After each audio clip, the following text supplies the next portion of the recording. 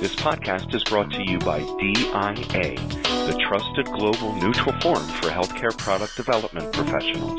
DIA, driving insights to action.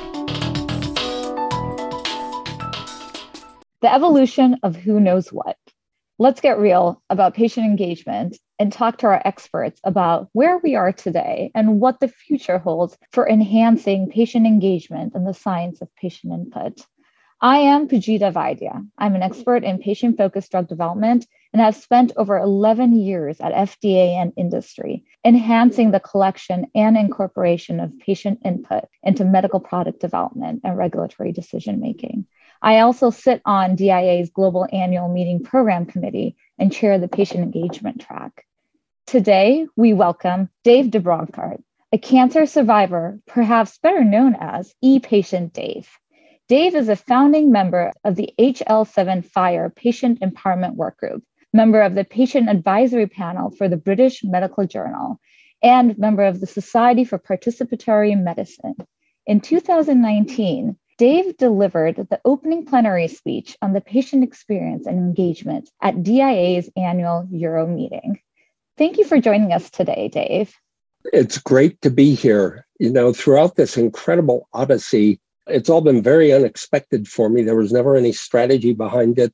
I just fell down a rabbit hole after surviving a near-death cancer. And then I discovered there was garbage in my medical record, and I ended up in the newspaper, and people started inviting me to Washington. People have said that if my odyssey were a Hollywood movie, everyone would say this only happens on Netflix. But I want to note the term e-patient existed long before this all happened to me.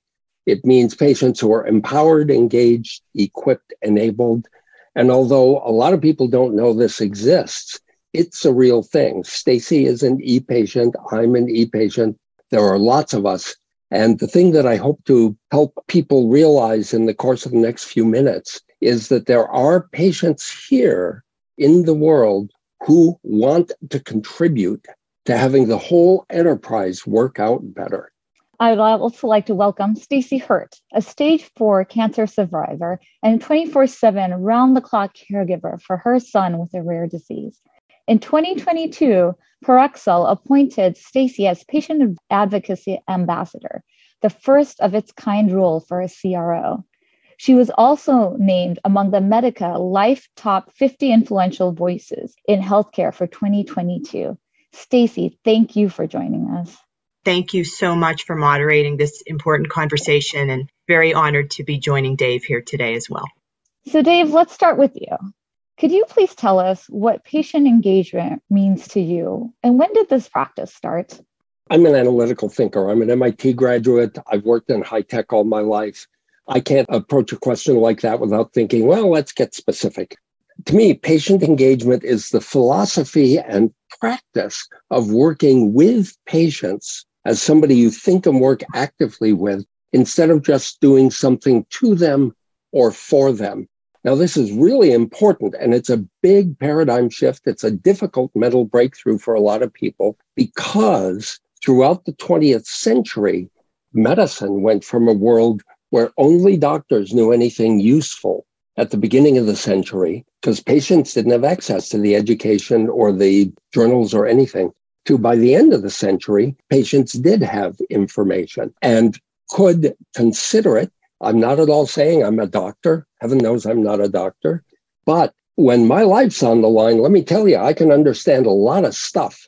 There was a famous conversation in the last decade where Joe Biden, before he was president, was having a conversation with an EMR executive. And the executive insulted him, saying, "You wouldn't understand all this stuff." And he said, "Well, you know what? If I can see it, I might get some people who can help me understand it. And if my life depends on it, don't push me away." So my point is, many people were trained for generations to think of patients as the poor people who just don't understand how to save their own pathetic lives. And I'm here to tell you, we are not only eager to help, but we're kind of tired of being treated as crash test dummies. To me, engagement doesn't just mean invite me into your process. It also means listen to me as a thinking, potentially intelligent person who might have some ideas that you haven't thought of. I completely agree. Patient engagement really is a philosophy. And at the end of the day, patients want to be active partners. So thinking about this, Stacy, from the industry perspective, do you think there is a difference between how patients view patient engagement, as Dave has described, versus how industry views patient engagement? Yeah, it's a great question. When you start out, I think that they accept the definition as the same. And if you look up patient engagement, I think that patients and industry would agree on the definition that is encouraging patients to make informed decisions about our own health. And it's this concept of shared decision making.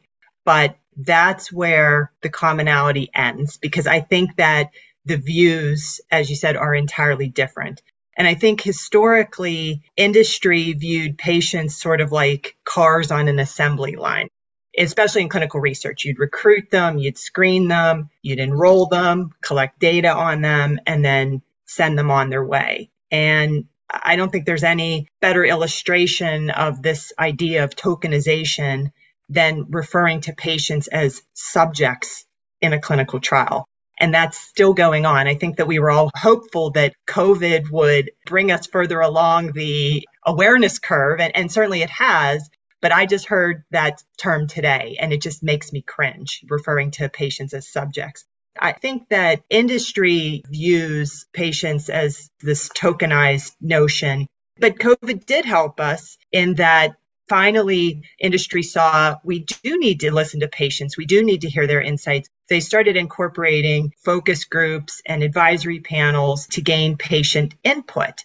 But again, until you close that feedback loop to say, because we listened to you, we did this. Because of what you said, patients, and your lived experience, we changed X. And certainly industry owes that to patients. If they're going to ask for our advice, they should incorporate it and they should apply it.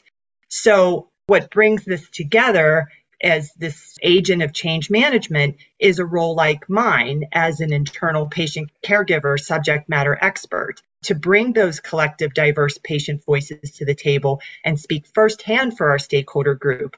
A physician, an executive, nobody is a proxy for the patient voice. We hold the patient voice. We bring that to the table to say what we need in clinical research and clinical trials, that our needs are just as important as any other service line in a clinical trial, whether that's medical affairs, feasibility, site selection, regulatory. Patient engagement is an equally important service line as all of those other ones in clinical research. Stacy, you make a good point about the need for industry to kind of have that feedback loop to actively communicate and inform patients of how that input and that engagement has changed their development programs and what that has actually meant needs to be communicated back. Dave, would you like to react? After all the preparation we did, I just listening to Stacy had another brain flash of something. Over the last 10 years, as a keynote speaker and social media advocate for patient engagement, patient empowerment, and participatory medicine, it's been incumbent on me. If I want to be understood by people who are scientifically trained, I need to understand the history of science. And there's this vitally important book called The Structure of Scientific Revolutions, which was published about 60 years ago now by Thomas Kuhn. And he talks about paradigms. Now, paradigms are where all the people working in a field agree on what are the important things to be studying. And they write papers, they do research studies on it, and then they build on that. Now, the huge risk that I have discovered is what if the people being studied want you to work on something else that's not already in the literature? At present, there is no pathway for that to happen. You can't get NIH funding for something completely weird and off the wall. And I'll give you a splendid patient engagement example. I had a friend named Perry Cohen who was an MIT PhD and a Parkinson's patient. So these are no dummies, right? He and his other PhD Parkinson patient friends said, "Hey, scientists, you're working on this sham surgery thing. We don't want you drilling holes in our skull just to prove that the benefit you found isn't placebo." Now, what do you do in that situation if you're an IRB or if you're doing research funding. What they said was, you think there's a placebo effect? Great. We have very few things happening in Parkinson's that have any benefit at all. We want you to go study that, figure out what happened. Now, you can easily see this is very different from the patient being the one who's lying on the table getting a hole drilled in their skull. I hope our listeners will be able to really challenge their assumptions about how the whole process could work if we viewed the patients as contributors to the research process. Thank you, Dave. Patients as partners, patients as true contributors from the very beginning, from the early research that needs to happen all the way throughout the life cycle. So you both have really nicely articulated what patient engagement means to you and sort of shed light on the goals from both perspectives of patient engagement. I'd like to now talk about where are we now? What is the current state? And I'd like to ask you both to share some examples of some successes when it comes to engaging patients. And I'll start with you, Dave. Most of the good work that I see happening is not specifically in pharma. This is culture change. Make no mistake about it. Patient engagement is culture change. And in my speeches, I often draw parallels with the women's movement. I was in Boston in college in the 1960s and 70s when women started expressing things like the famous women's health book, Our Bodies, Ourselves, was written in that era. And it's important to notice the very first edition that they published was titled Women and Their Bodies. And then they realized, what are we doing talking about ourselves in the third person? It's our bodies, ourselves. Culture change takes forever. Think about the culture change of patient engagement. In clinical care today, we have as federal policy open notes. Every one of us is legally allowed now to go in and view what the doctors wrote about us in the computer. And you know, one thing that's been happening amazingly as a result of this, patients who want to look, it turns out, are no longer clueless. The image of patients who don't know what's going on is starting to fall apart. And I've seen myself, my most recent visit to my eye doctor, the scribe who was typing things into their Epic system, looked up and actually said, oh, you're one of those patients, because I already knew what had been in the previous visit's notes.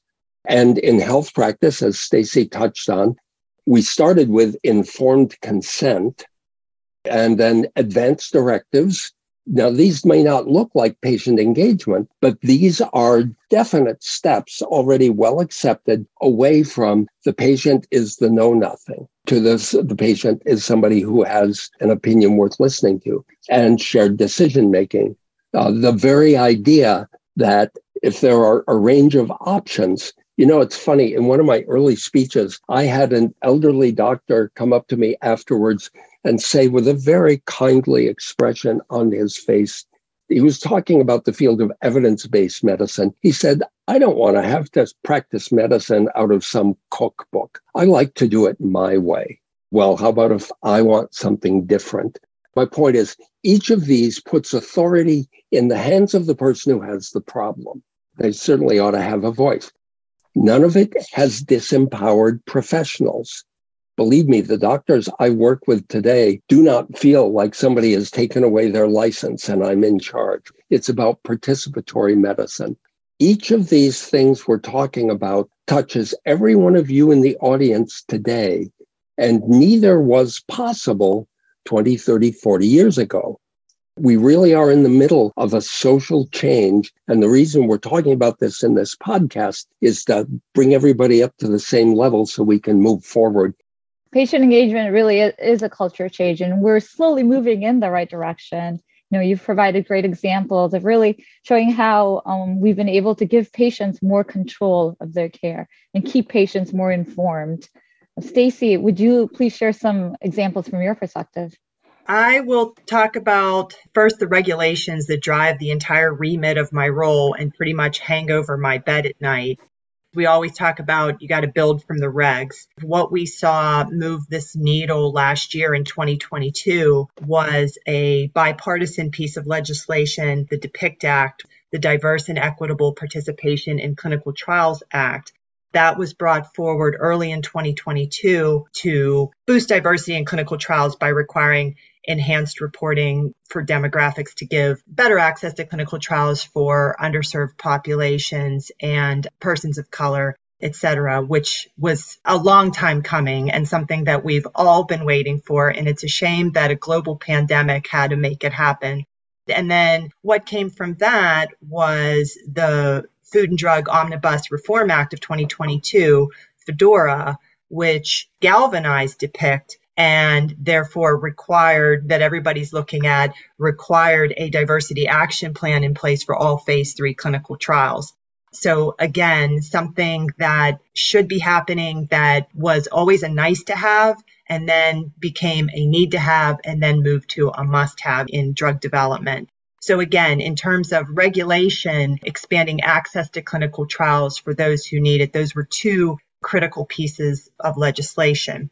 Then we see in the current state of play, two things that are encouraging patient input.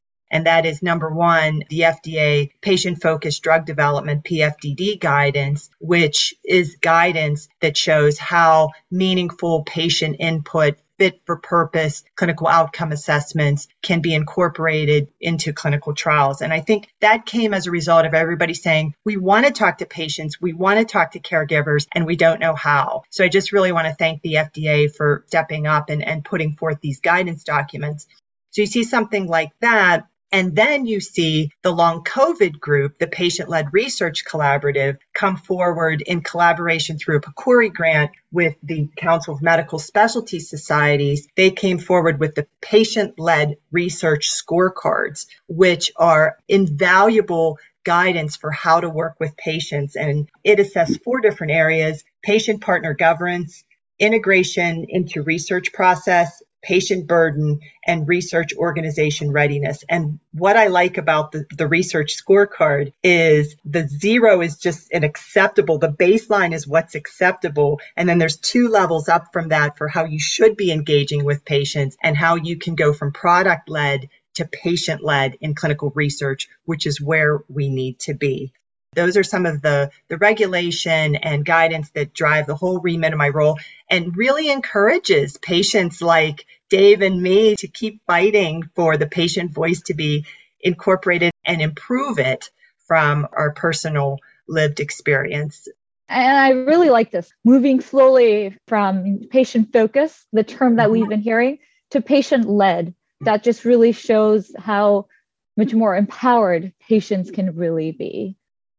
Dave and Stacy, we've had an amazing conversation today. We have really come a long way when it comes to patient engagement and patient-focused drug development. Thank you for this review of where we've been in our current state.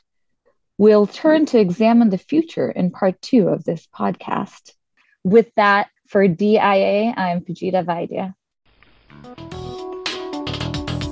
To learn more about this topic, visit us online at diaglobal.org.